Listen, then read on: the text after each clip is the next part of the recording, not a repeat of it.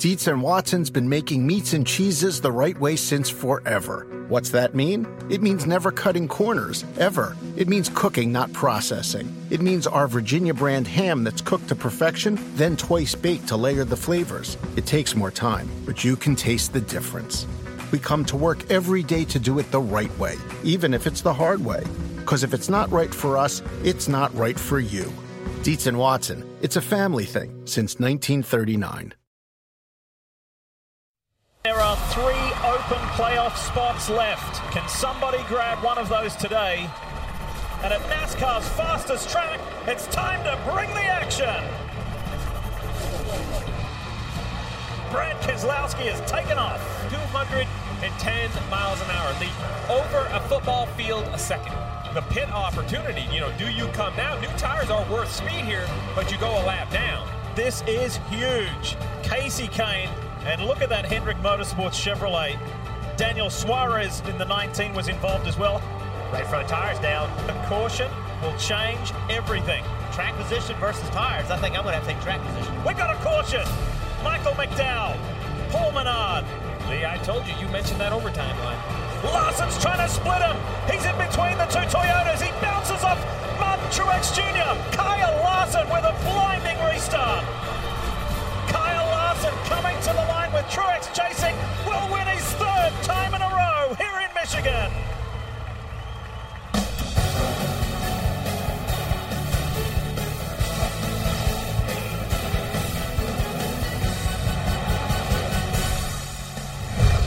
So a Ford sat on the pole. The Toyota looked great heading into the final restart, but in the end, Chevrolet made it to victory lane. Welcome into NASCAR America, everybody. Carol Lamando joined by 3 drivers today who know a great restart when they see one. Brian Vickers, Parker Kligerman, and, of course, our own Jeff Burton. Jeff, how would you describe what Kyle Larson did on Sunday? It was great. I mean, the word great gets overused, but in this case, he did everything right, and he had to do everything right. He didn't have the best race car, but he put himself in a position to win that race with that last restart. Yeah, he really did. I mean, the moves that he made, you see it, especially from that overhead cam. I mean, the aggressiveness of it, I just loved it. He was out for blood. He was out to win that race or bring back the steering wheel. I mean, he nearly clipped 3 cars trying to get to the bottom, coming from 4th place to 1st.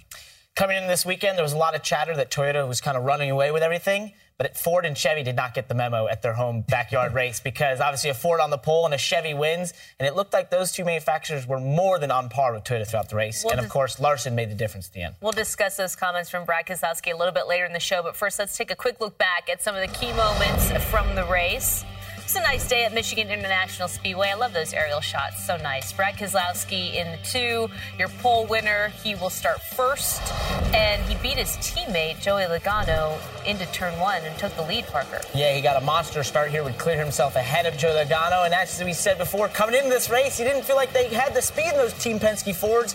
But that would not be the case in stage 1 as he drove away from the field, led all the laps, and Kevin Harvick gave him a little run for his money, was never able to get beside him. He would go on to win that stage. Nobody could catch Keselowski. He cruised to an easy stage 1 victory, and then he took the inside lane after regaining the lead here. Well, what's interesting, he had to start on the inside. He was in 2nd. He regained the lead. What was really impressive and showed his dominance at the beginning of this race was taking the lead from the inside. That is a very hard thing to do at Michigan. Martin Truex Jr. had to pit Jeff due to tire problems. Turned out to be a blessing in disguise, though. Sometimes you got to be a little lucky. They pitted. They were the first ones on pit road with that tire problem. That put them on newer tires sooner. That ultimately gave them the lead when everybody else had to pit. He goes on to get another stage win. So a stage 2 victory for Martin Truex Jr. He's had a number of those. And then on lap 139, Casey Kane and Daniel Suarez getting tangled up on the backstretch. Yeah, Casey would just sort of clear himself there as he tried to go under the 19. The 19 was going backwards, suffering a tight condition as you see them get hard into the outside wall off of turn 2. Casey might have cleared himself, maybe got loose, undecided. Furniture were racing at the front for most of the day. Martin Truex Jr. beating his teammate here, Eric Jones, into turn 1. Yeah, I mean, the second half of this race was mostly dominated by Martin Truex. You see it here on the restart. I mean, that is a clean restart. He was really getting to the start-finish line really well in turn 1. And some trouble, though, for Joey Logano. Yeah, you see here, he had the similar problem to the 21. His teammate, the right front door was bent up, maybe from a bump. Interesting. You don't see that very often. And now, Jeff, some decisions to make. Yeah, tough decisions. Track position or tires, which is the most important. You can see right there, Kyle Larson on pit road taking tires ultimately turned out to be the right decision. And it looked, Parker, like Martin Truex Jr. was going to be in good shape here. Yeah, he nails this restart, easily beats his teammate Eric Jones down to turn one. And from this point on, it looked like he had this in the bag, but it wasn't to be as Michael McDowell and Paul Menard get together off of turn two. Actually, Michael McDowell does a great job here of keeping that 95 car out of the wall, and this would set us up for overtime. Overtime, here we come. So as you see here, Martin actually gets a good restart relative to second place, but not nearly as good of a restart as Kyle Larson. And I don't want to take anything away from Kyle. He did an incredible job on this restart, but we've got to give some credit to his crew. The call to come in and get 4 tires and go back and lose the track position. The 4 tires won at the end. He had 14 laps on his tires. The 78 had 41 laps, and as you can tell, it paid dividends. Without question, Kyle did his part. And you'll see here in the celebration, no one was more excited about that than his car owner, Chip Ganassi. Those are valuable employees, Chip. Please be careful. Kyle Larson, after finding himself in a furniture row sandwich, so to speak, holding on for the lead, getting his 3rd consecutive Michigan victory. It is the restart that every driver dreams of, and he made it happen. He outdueled Martin Truex Jr. and Eric Jones. Gets the win at Michigan. Ryan Newman and Trevor Bayne rounding out the top 5 at the finish. Dale Earnhardt Jr. finishing 14th in his final Cup start at Michigan, and Matt Kenseth falling from 3rd all the way back to 24th on that final restart, losing a chance to substantially add to his lead over Clint Bowyer, who finished 23rd. More on that later as well. In the end, it was the man of the hour, Kyle Larson, and our Rutledge Woods spoke to him after the win. Kyle Larson burning it down at the start-finish line, 3rd in a row here at Michigan. That restart was everything. Kyle, how did you do that? I have no idea. I was running a few options through my head of what to do if I got a good jump, and that was one of them, and it worked out perfect. So I can't believe it happened. We were struggling all day.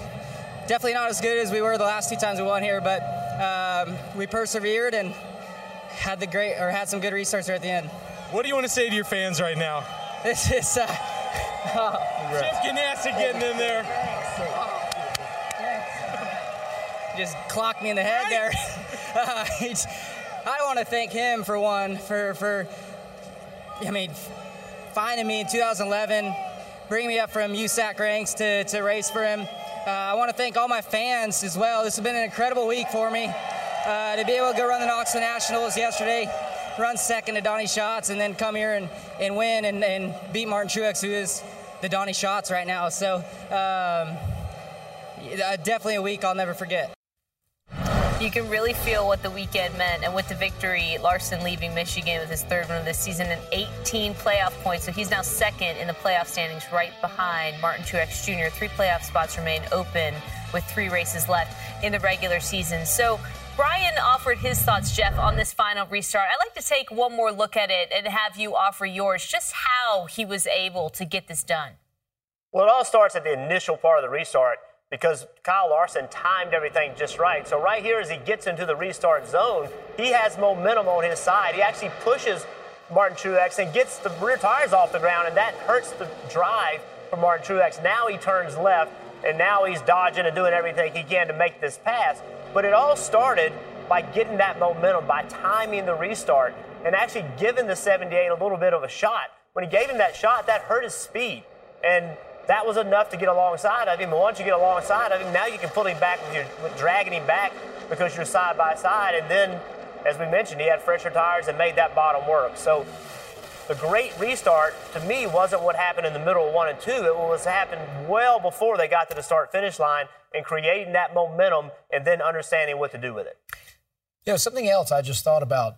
If you remember that caution, they put Speedy Dry down all the way through turn 1 and 2. And I can tell you, as a driver, I've been in that position where you're rolling off into turn 1 on fresh Speedy Dry, and you have no idea how it's going to feel. I just love the zero hesitation out of Kyle Larson to dive to the bottom lane, right to the Speedy Dry, right to where the oil is, and just hope it sticks. Again, it just shows the level of confidence and commitment he had going into that restart. He goes for it. Yeah, there's no doubt about that. And the other thing to me that Jeff kind of described, and I think we should explain a little bit, is that he kind of called Martin Truex Jr. out on what he was doing. And what I mean by that is Martin Truex Jr. went late in the box, and he forced Martin Truex Jr.'s hand by going and nailing him in the rear bumper the way he did. And he talked about it after in the media center where he said, I went to push him so I could trick him into thinking I was going to push him, and then I dived the inside and was able to dump the air on his rear spoiler. And then that crazy move right there where he clears himself to the bottom is just incredible that he didn't get turned at that point. But it was that sort of where he called out the 78 and what he was doing and didn't let him outthink the 42, and that's what he really forced the hand of the 78 and was able to get that run that he got. It's one of those things, those rare times, whereas in the car, everything you do is right. And everything went in his favor and ended up in victory lane. Chip Ganassi was beside himself, as we just saw, Jeff. And I'm trying to think how to put this delicately. He has a very large hand, and his driver, first this, atop the pit box, where he absolutely goes to town. But, Jeff, his driver is a very valuable commodity right now, and he's on the smaller side. I mean, does Chip need to be a little bit more careful? What's he thinking when he watches this tape, I wonder? Yeah, I think we decided earlier he needs to fight in his own weight class because he's clearly out of his weight class. But, listen, what I love so much about that is that Chip Ganassi was excited not because of a business move, not because, Kyle Larson pulled off a pass that might help him sell sponsorship, all of that. It was the racer in Chip Ganassi that we saw. It was the fact that he went down to the USAC ranks, found a young driver, gave him a shot. Now he's delivering on what Chip thought he could do. And that excitement is of the racer. It's not business guy Chip Ganassi. It's racer Chip Ganassi. Sitting there as a race fan, just like we were sitting there watching it. Obviously, he's more invested. But that's what I love about that emotion. It is when you race for a living and you have a passion for racing and your driver pulls off something like that, it's pure exuberance. It's what you live for. It's what Kyle Larson lives for. He was cheering before the checker flag was even out. Those are the things that when you're racing, that's what wakes you up in the morning, pulling that late race restart off. And that's what was so cool about Chip Ganassi walking out onto the racetrack to celebrate with his driver, because he brought that driver from a place where not many people knew who he was. And now here he is, a championship contender. That's a lot to celebrate. The reaction really got us thinking about some of the other memorable reactions that we've seen so far this season. So we have a poll question for you today. Which is the most memorable winner's reaction in the Monster Energy Cup Series this season? Was it Tony Gibson? I absolutely love this reaction in his hometown right after Kurt Busch won the Daytona 500. This is just, I think this is my favorite right off the bat. We haven't even started. This is a strong contender. Ricky Stenhouse, after he won the July Daytona race, how can we forget this? Thank you for coming out here, everybody in NASCAR. Woo! America, 1776, we are the champs. It's like he had to hesitate. Remember what he was going to come up with. Okay, this one also a very strong contender. Denny Hamlin, his aversion to the lobster after winning at Loudon. That's a 44-pound catch right there, straight off the coast of Maine.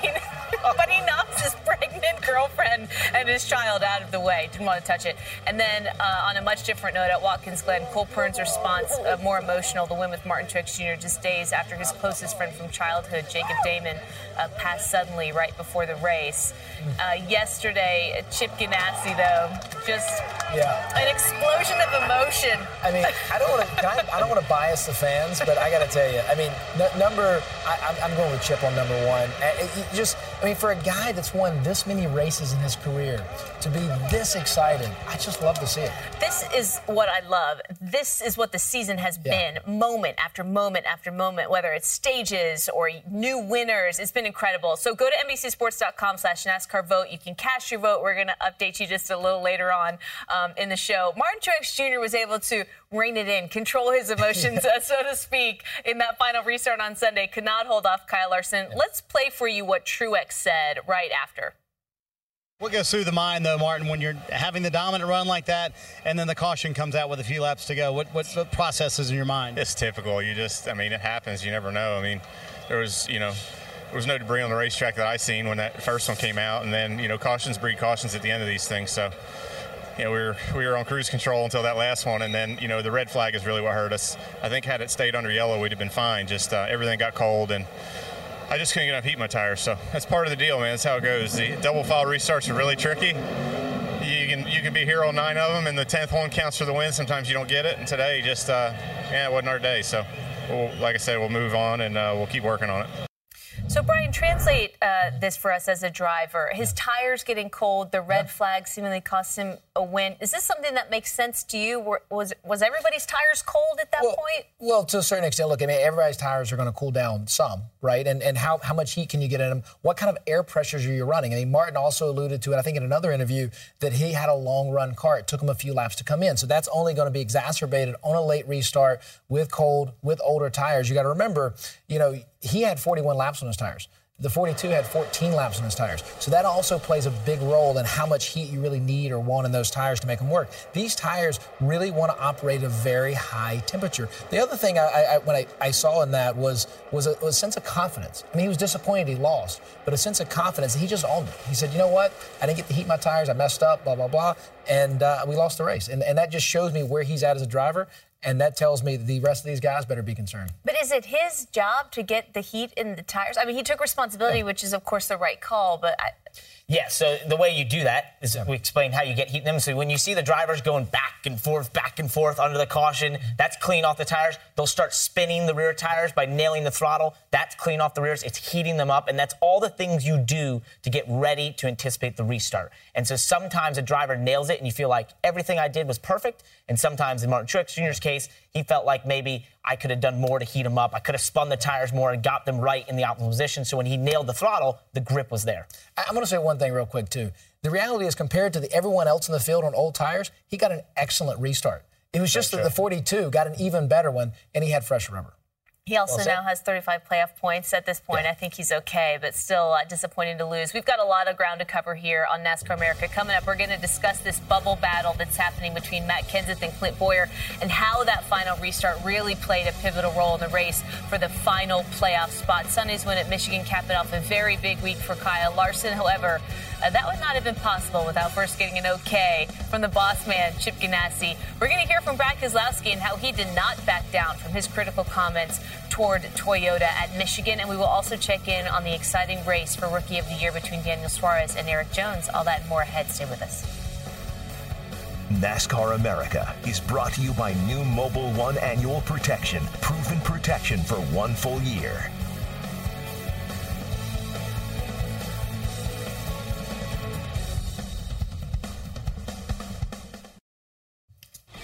The Verizon IndyCar Series is right here on NBCSN. 4 races left. IndyCar's best facing 3 tough turns and 1 enormously big challenge at the Tricky Triangle. It's the Pocono IndyCar 500. That's Sunday at 2:30 Eastern right here on NBCSN.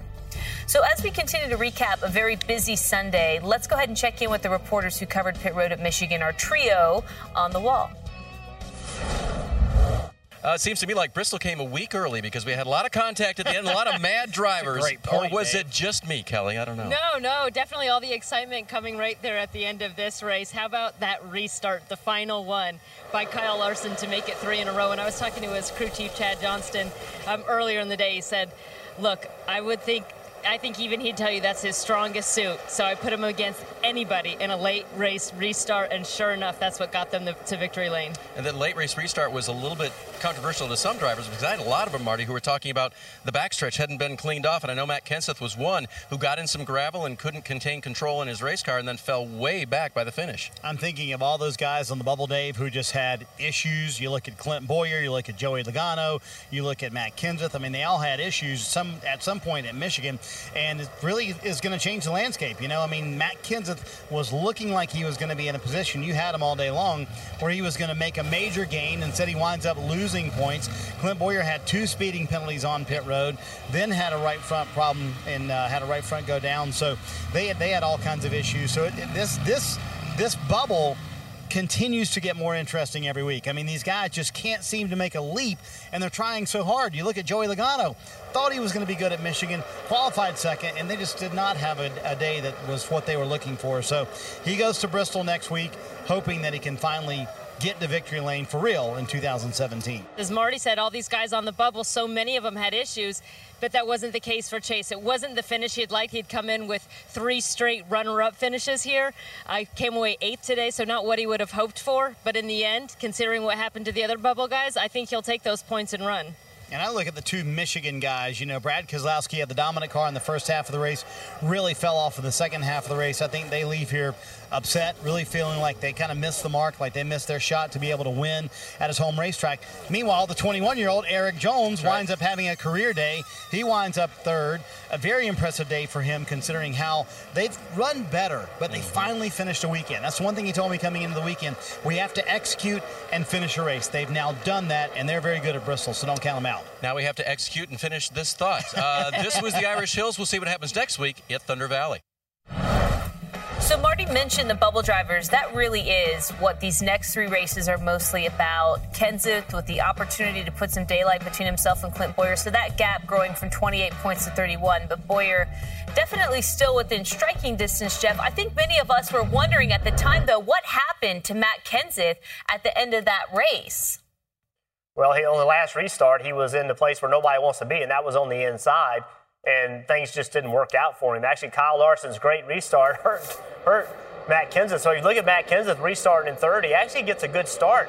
He gets beside the 77 of Eric Jones, but when he enters turn 3, Kyle Larson moves down. That takes the air off the 20. The 77 on the outside takes the air off the 20. Now the 24 gets into the back of the 20, and now he's just reeling backwards trying to keep his speed, ends up getting in the wall, and ends up cutting his tire and finishes essentially the last car on the lead lap. So in one lap, you go from having a chance to put 20 points on Matt Kenseth, and instead you actually give a point up. So that's a huge swing. And, I think something that a lot of people have forgotten, people keep thinking, well, 30-some points, that's a lot of points. But remember, if you have a problem early in the race and you're not earning points in the first stage, you're not earning points in the second stage, and you're not earning points for the rest of the race, that's a lot of points you can give up. So the advantage that Matt Kenseth has over Clint Bowyer is not a big number. It can be a race in one race. Jeff, just real quick, you mentioned how basically Kyle Larson coming in front of the 20 affected him, but when you look at that, it's almost like he checked up and that killed his momentum in a lot of ways, right? Like, as you know, in a restart, you need to carry that positive momentum because he had that good restart, but when he gets that point where he goes into turn 1 and the 42 comes across his nose, as he gets right to the entry up here, that once you lift there, you're done. You're a sitting duck. Well, I can tell you why he probably checked up is because he was 3 wide on the bottom in Michigan. And that's not a good place to be. That's never where you want to be. Well, and listen, that's part of the conversation, too. It's like, we want drivers to be pushing the limit all the time. But when you have Clint Bowyer down, do you then change gears and say, okay, I got to find a way on the bottom to restart and finish 4th, finish 5th, finish 6th? Or do I try to find a way to win the race? That's a difficult spot to be in. And I think, Parker, you made a great point. I think that some of that's what happened. I think Matt Kenseth got a great restart, being aggressive, trying to make something happen. Kyle Larson turns left. He's like, I can't wreck. I'm in a good point position. Checks up. Boom, boom, boom. A series of events happen. But that's racing. I mean, that's what you do. And anything other than Matt giving 100%, for me to sit here today and say, well, if I was Matt Kenseth, I would have. That's crazy. You got to go do what you think gives you your best shot. And you just got to go. This one didn't work out. That's right. You just got to go. Who knows what's going to happen? Yeah, I was going to say 3 races left in the regular season to see how this is all going to unfold. In the meantime, we'll go back to our race winner when we come back. He got some permission from team owner Chip Ganassi to compete in the Knoxville Nationals, and Larson thanking him in the best way possible by winning at Michigan. So we'll recap Kyle Larson's busy week when we come back.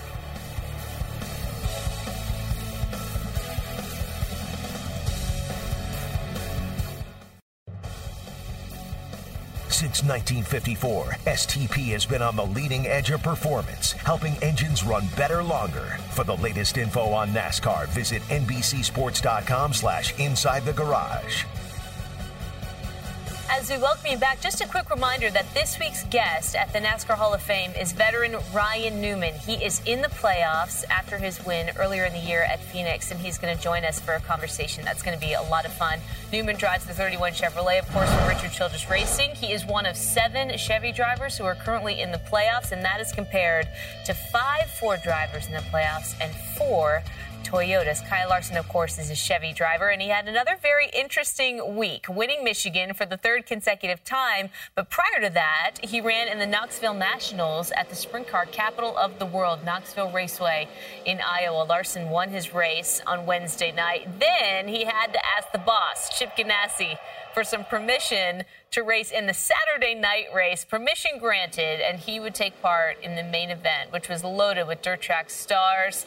It was a great time. Rico Abreu was there. Here's Larson. I was questioning myself in the middle of the race there when I see us back in, we had like Chad said, we didn't have too good of a start. And, we were sort of mired in the middle of the, top 10 there most of the day or something, but not by any stretch near the front. And I had concerns, and I was getting ready to take a lot of, heat in the media for that if we didn't have a good day. I don't want to do something that's going to slow them down. And I think you run the risk of that when you have a talent like that wants to go drive other kinds of cars and things. I mean, I've never been a team owner to keep my drivers from driving other kinds of cars, but obviously, you want to do the best you can for the guy all the time and do what you can do. And I'm just Hopefully we can continue to do it. I don't want to make any promises. I was really nervous to ask, but I'd already had a good feeling that he was going to let me race, even though he was being really tough about it there when I was talking to him. But I think our race team, Steve Valletta and the guys there on the marketing side, I think saw the opportunity in front of them with how much exposure I was going to get this week if I could run the Knoxville Nationals, and I think that I think Chip also understood that, and there's been so much exposure this week behind me, and to run good in both races will hopefully help us in search for a replacement sponsor at the end of the year. But I've said it a bunch, and not only this week, but Chip's the best boss I could ever ask for. So he's nervous to ask the boss chef for permission, finishes in second place, gets back to the track at 2:45 in the morning and goes off and pulls off the hat trick at Michigan. What kind of position, though, does Chip Ganassi find himself in? He clearly has a racer who desires to do all of these things at the same time, who is becoming more and more valuable to what he's trying to do. Yeah, I thought it was awesome. I ran into him on Sunday morning, and I asked him, what time did you get here? And he said, 2:45, not that bad. I'm thinking, that sounded bad to me. If I was Kyle Larson, that sounded bad. But he thought he was going to get there about 3:30. He got there earlier than he thought. So, listen, I think you got to let him race. I think that, when you have a guy like Kyle Larson that's young and he wants to go race other cars and he's proven that he can do both successfully, I think it's okay. Now, I will say that there will come a time when it comes to winning a championship that Kyle needs to focus on what he needs to focus on. And if Kyle can do both and that makes him better on Sunday, then it's all good. What Chip's got to decide is, does what he does on a Saturday night help him on a Sunday afternoon? And if there's ever a question that it doesn't help him, then Saturday nights will cease. Because what you have to do is you have to be successful on Sunday afternoons if you want to continue your career. So it's a tough spot for Chip to be in. He wants to let his driver do what he wants to do, but he also knows he has obligations to his Cup team, and that's what's most important to Chip, and it should be most important to Chip. So it's a difficult situation. It hasn't been a problem yet, but if you start to see a decline in performance and those kind of things, then they'll have to have a conversation. And, to Jeff's point, I think Jeff's spot on with that. To elaborate some more and give some other examples, at the end of the day, Kyle and Chip have to decide what's right for them, and what other people do don't matter. You've got one example, which is Kyle Busch, which is the extreme example, right? He runs everything. It's maybe not sprint cars, but he's running trucks, he's running Xfinity, he's running all that stuff all the time, and he's won one championship. Now, no one's going to question he's not a talented driver. But then you've got, on the other side of the coin, you've got Jimmy Johnson and Jeff Gordon, who believe very much the opposite, which is, I want all of my focus to be on Sunday. And Jimmy's won 7 championships and Jeff won 4, not doing anything else, not running sprint cars, not running trucks, not running Xfinity. I mean, that worked out pretty good for him. So I'm not saying that that's necessarily Kyle's answer. But to Jeff's point, they've got to find out what matters, because at the end of the day, Kyle can spend the rest of his life in sprint cars, but for right now, he needs to go win Monster Energy Cup Series championships. Yeah. Okay, but on the flip side, you bring up a point that works for Jeff Gordon, that works for Jimmy Johnson. But I think when you look at guys like Kyle Busch, you look at guys like Kyle Larson, they're best when all they're doing is racing, when they're focused on racing. When he gets back at 2:45 in the morning, some people might say, oh, how does he go out there and focus? But sometimes guys like him are best, as you know, when you get to the racetrack and you don't even have time to think. You just simply do. You do the act of racing, and that's what makes him so good at jumping in and out of different cars. You absolutely have a good point. And what we'll never know is how many championships Kyle Busch would have won had he not been doing that, or how many championships Jimmy Johnson would have lost, or how many more he would have won had he been doing it. We'll never know the answer to that. My point is that there's two sides to that coin, and it's up to the driver and the car owner. Yeah, it's true. We always say Kyle Larson makes these phenomenal moves because he drives all the time, but championships are championships, so there's two sides to it. Listen, no Michigan native has ever won a Cup race at Michigan International Speedway, if you can believe that. 97 races and counting. Brad Keselowski had a great chance, and 21-year-old Eric Jones in the mix as well. So we're going to go ahead and hear from both of them when we come back.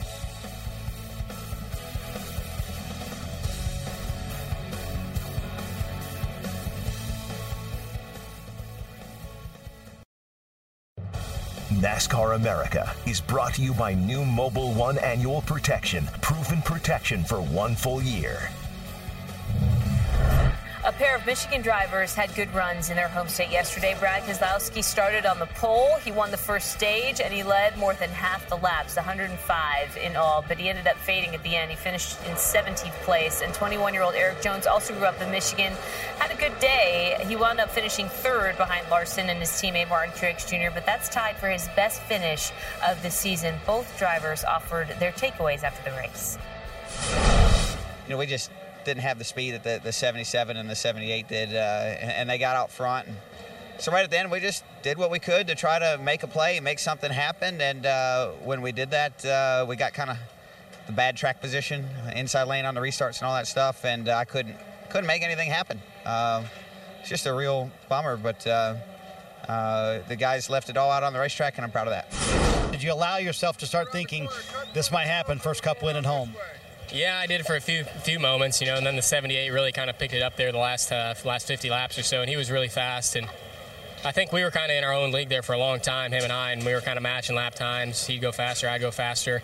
I really think it was going to be whoever was out front was going to win at the end, and unfortunately, neither of us got it done. So neither of us really got going great on the last restart. I spun my tires, he spun his, and just wasn't what we needed at the end. We saw the crash earlier in the show between Daniel Suarez and Kasey Kahne as well. So Jones, one of two rookies that really was in contention on Sunday. Do you think that Eric Jones, and I'll put Daniel Suarez in that category as well, have a chance to still crash this party, so to speak, with 3 races left until the playoffs? Yes, and I know when you look at the guys who have not won trying to get in the playoffs, maybe one car you'd add in there is Joe Logano, but we've highly publicized the fact that he's on a bit of a downward swing. The 2 cars I think that are the X factor of spoiling the playoff party are definitely the 19 of Daniel Suarez and the 77 Eric Jones. The 77 Eric Jones, remember, is a teammate to the 78, and some of that's trickling down. We're starting to see that, and they're also going for the Rookie of the Year battle, and they find themselves the regular season points only 9 points apart, and this has become an incredibly tight battle amongst these two. And what's funny about this battle that I've found throughout here is that they raced for the Xfinity Series championship last year, but in this year, in this battle, both of them seem to not have a weakness. You thought maybe going to Watkins Glen being a road course, one of them might show a little bit of not so much prowess on the road course. Well, both of them ran up front. It was incredible to watch. And they just continually find themselves racing against each other and getting better and find themselves at the front of the field. And I think these two have been very impressive, but we're going to continue to see them go head-to-head for the Rookie of the Year battle and maybe for race wins. What do you think, Brian? I totally agree. Look, I think that, they're both really talented rookies. They've got strong teammates to lean on. I think that's really important, especially when you're a rookie. No matter how talented you are, experience matters tremendously. And I think that's why you see guys have such long careers once they reach a certain level in the sport. But when you're a rookie and you have that experience right next door, when you have 2 or 3 or 4 other cars that are running really good, then you can lean on that. And then that youth doesn't hurt you as much. And that's kind of the position you are. It wouldn't surprise me one bit for one of these guys to sneak in a win. Jeff, do you think it's more likely that we would see one of these two be in victory lane until the playoffs compared to, say, a Matt Kenseth or a Clint Bowyer even? Well, I think Matt Kenseth has had the speed last month to win races. He's put himself in position to win races, but it wouldn't be a total surprise to see one of these guys win. I think what I see with them is they're going to hate for this year to end, because as the year has gone on, they've continued to develop, and they're starting to execute, and they're starting to have good finishes along with their periods of good runs throughout the race. So I think that when the year ends, they're going to I wish that this thing could keep going, because their momentum that they would have built is going to stop. And then you start your second year, and for some reason, second years never seem to work out very well. Sophomore slumps, right? It's real. I don't know why, but it seems to be real. I know there's some examples of it not, but seriously, they have shown major improvement as the year has gone on, and I just don't think they're going to want this year to end, because they're starting to get the finishes that they deserve. And rather than just saying, hey, we ran well, because we've all lived it, that's what you do. You fall back and you say, well, we ran well. Yeah, but you finished 19th. And they're starting to be able to say we ran well and finished well. And that's the sign of an improving young driver.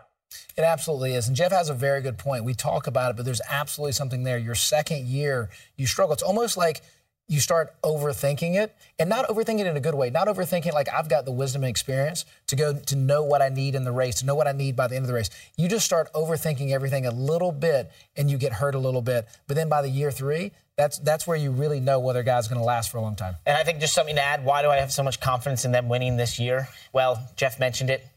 The 20 car's been so fast, it's that they are Joe Gibbs Racing equipment basically for both drivers, and those have been some of the fastest cars we've seen through this period of the season. And as we go in the playoffs right now with these 3 races left, I just feel like they're primed and positioned. If they can execute, as you mentioned, they could find themselves victory lane. Well, we just heard from the other Michigan native, Brad Keselowski, who was very outspoken at Michigan over the weekend. Just a little bit. Coming up, we're going to spend a little bit more time on Brad K and the controversial comments that he made from Michigan. He visited our set before Sunday's race, and he certainly wasn't backing down. That conversation next.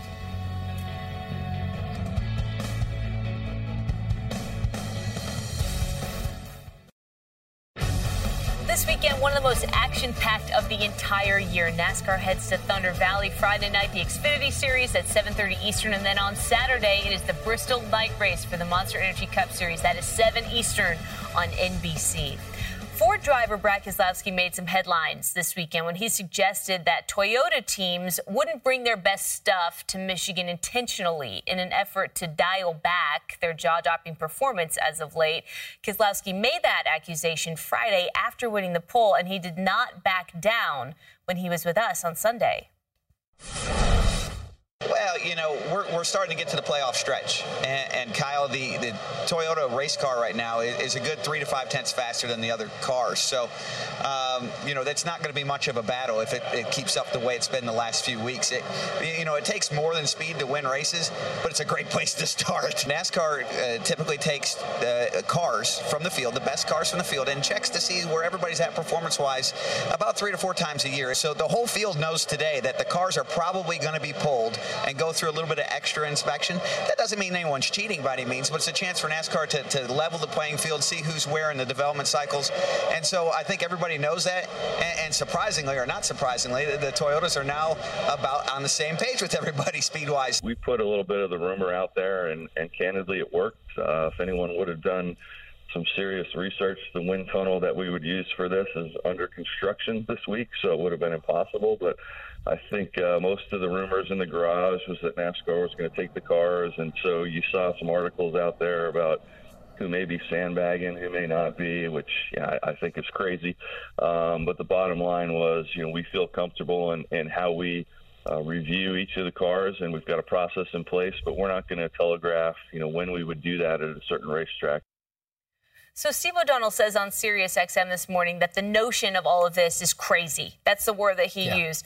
What exactly is Brad Keselowski trying to accomplish, especially by doubling down on his thoughts not once but twice? Well, the first comment I don't understand. Doubling down, I really don't, especially when you're on the pole, right? Like that's a big double down. I mean, I'm curious almost if he signed a personal service agreement with Toyota, because it sounded like, I mean, he was really talking about how great the Toyotas are and how fast they are. I mean, I'm just curious if there's something behind the scenes we're not aware of.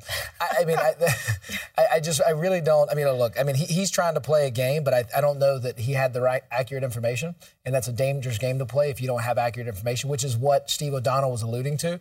And I also don't believe that, look, you've got Matt Kenseth on the bubble. He's got to win a race. He's got to deliver. I don't believe for a second that Toyota, Matt Kenseth, his crew chief, or Joe Gibbs Racing said to themselves, hey, guys, we better slow the cars down this weekend.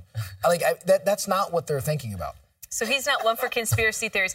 But Steve O'Donnell had some interesting comments in and of himself. So he admitted a little bit of... Yeah, maybe creating a rumor. And I guess this is NASCAR's version of punked. Ashton Kutcher should have jumped out and be like, hey, punked, got you. I just didn't quite understand that one. I guess putting a little rumor into the garage to see how they would react a little bit.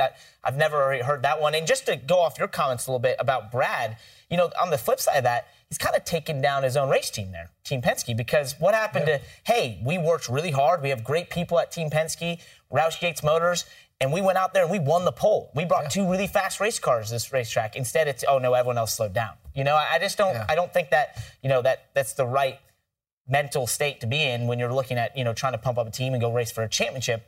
And the whole thing's a bit bizarre in that sense. It prompted a lot of reaction from Toyota teams. Kyle Busch was outspoken. Cole Pearn, Martin Truex Jr.'s crew chief, was outspoken. Here's what he said. I thought we were going to get a Frontier Row Racing Team 1-2. Still 2-3 isn't a bad day for sandbagging, I guess. Jeff, I'll let you have the final word on where you think this whole thing stands. I don't know if I want it. Listen, there was a time in NASCAR where if NASCAR believed that that a manufacturer had a major advantage, and the way they assessed it was what happened on the racetrack, they would come and make an aero change. They cut spoiler off. They would take air dam off the front. That's just what they did. But they don't do that anymore. So the thing that I didn't understand was, does Brad Keselowski think NASCAR is going to take the cars, go to the wind tunnel, determine that a Toyota is better than a Ford, and change the rules midstream? Like, we haven't seen that that's what they do. So I don't know how, I don't understand there's a method to Brad Keselowski. Like, he's a smart person, and he's politicking for a change. He's politicking saying, we don't have the speed that they have. But I have to say, I mean, I hate saying this, but they had the speed until they got caught at Richmond with whatever they got caught with. And since then, they haven't had the speed. So every race, these cars go back to NASCAR, and they get essentially torn down at the R&D center. The tech that they go through isn't really going to go anymore if in this situation. The only thing that could happen would be go to the wind tunnel, find a Toyota has an advantage over a Chevrolet, and then make a change midstream. But I see no evidence NASCAR is willing to do that. The only thing we know was that in the 5 races coming into Michigan, Toyota had led 88% of the laps. So I'm sure if you're on the outside looking in, maybe it would prompt some kind of response. We are going to turn our attention to Bristol, though, when we come back, the last great Coliseum.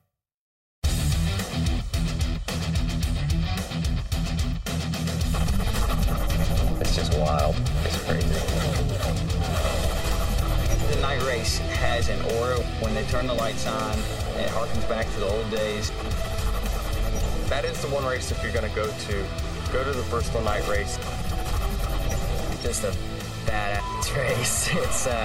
Bristol's amazing.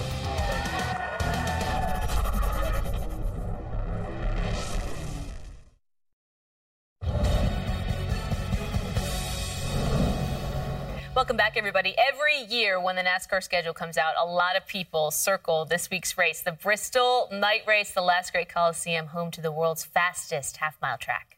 Tennessee comes calling. I can feel it in my bones.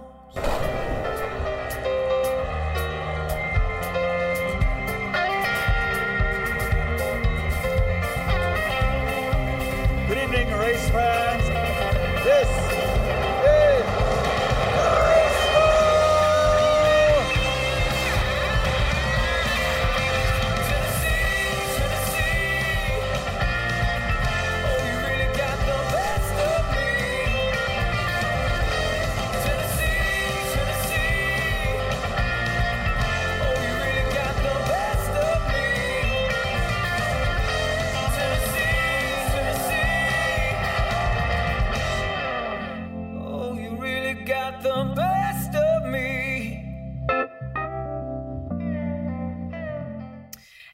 everybody here but me has basically experienced the craziness of Bristol on the track. So, Jeff, let's get some thoughts from you. What are you looking forward to most about what we're going to have in just a couple days' time? Well, first of all, there's no excuse in you not being there this weekend. This is perhaps the most fun race of the weekend. So we'll see you Saturday night. To me, you got to be careful, Carolyn. We'll hold your feet to the fire. All right, continue. I think that with 3 races to go, if you look at the races that we have left, it's phenomenal. It's Bristol, it's the throwback race at Darlington, it's Richmond. It's the essence of what NASCAR was built on, short track racing, old Bristol, old Darlington, and it starts Saturday night.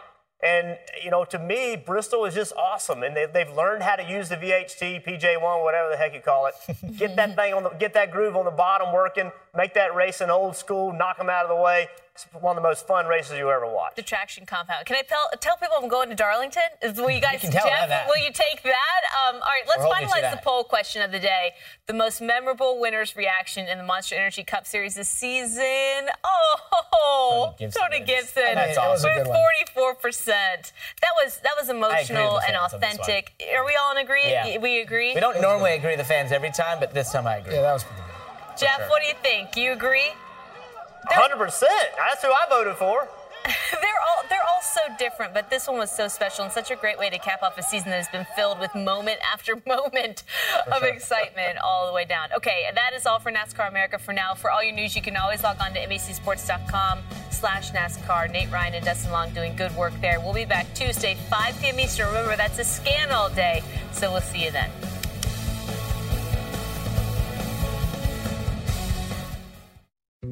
Dietz & Watson's been making meats and cheeses the right way since forever. What's that mean? It means never cutting corners, ever. It means cooking, not processing. It means our Virginia brand ham that's cooked to perfection, then twice baked to layer the flavors. It takes more time, but you can taste the difference. We come to work every day to do it the right way, even if it's the hard way. Because if it's not right for us, it's not right for you. Dietz & Watson, it's a family thing since 1939.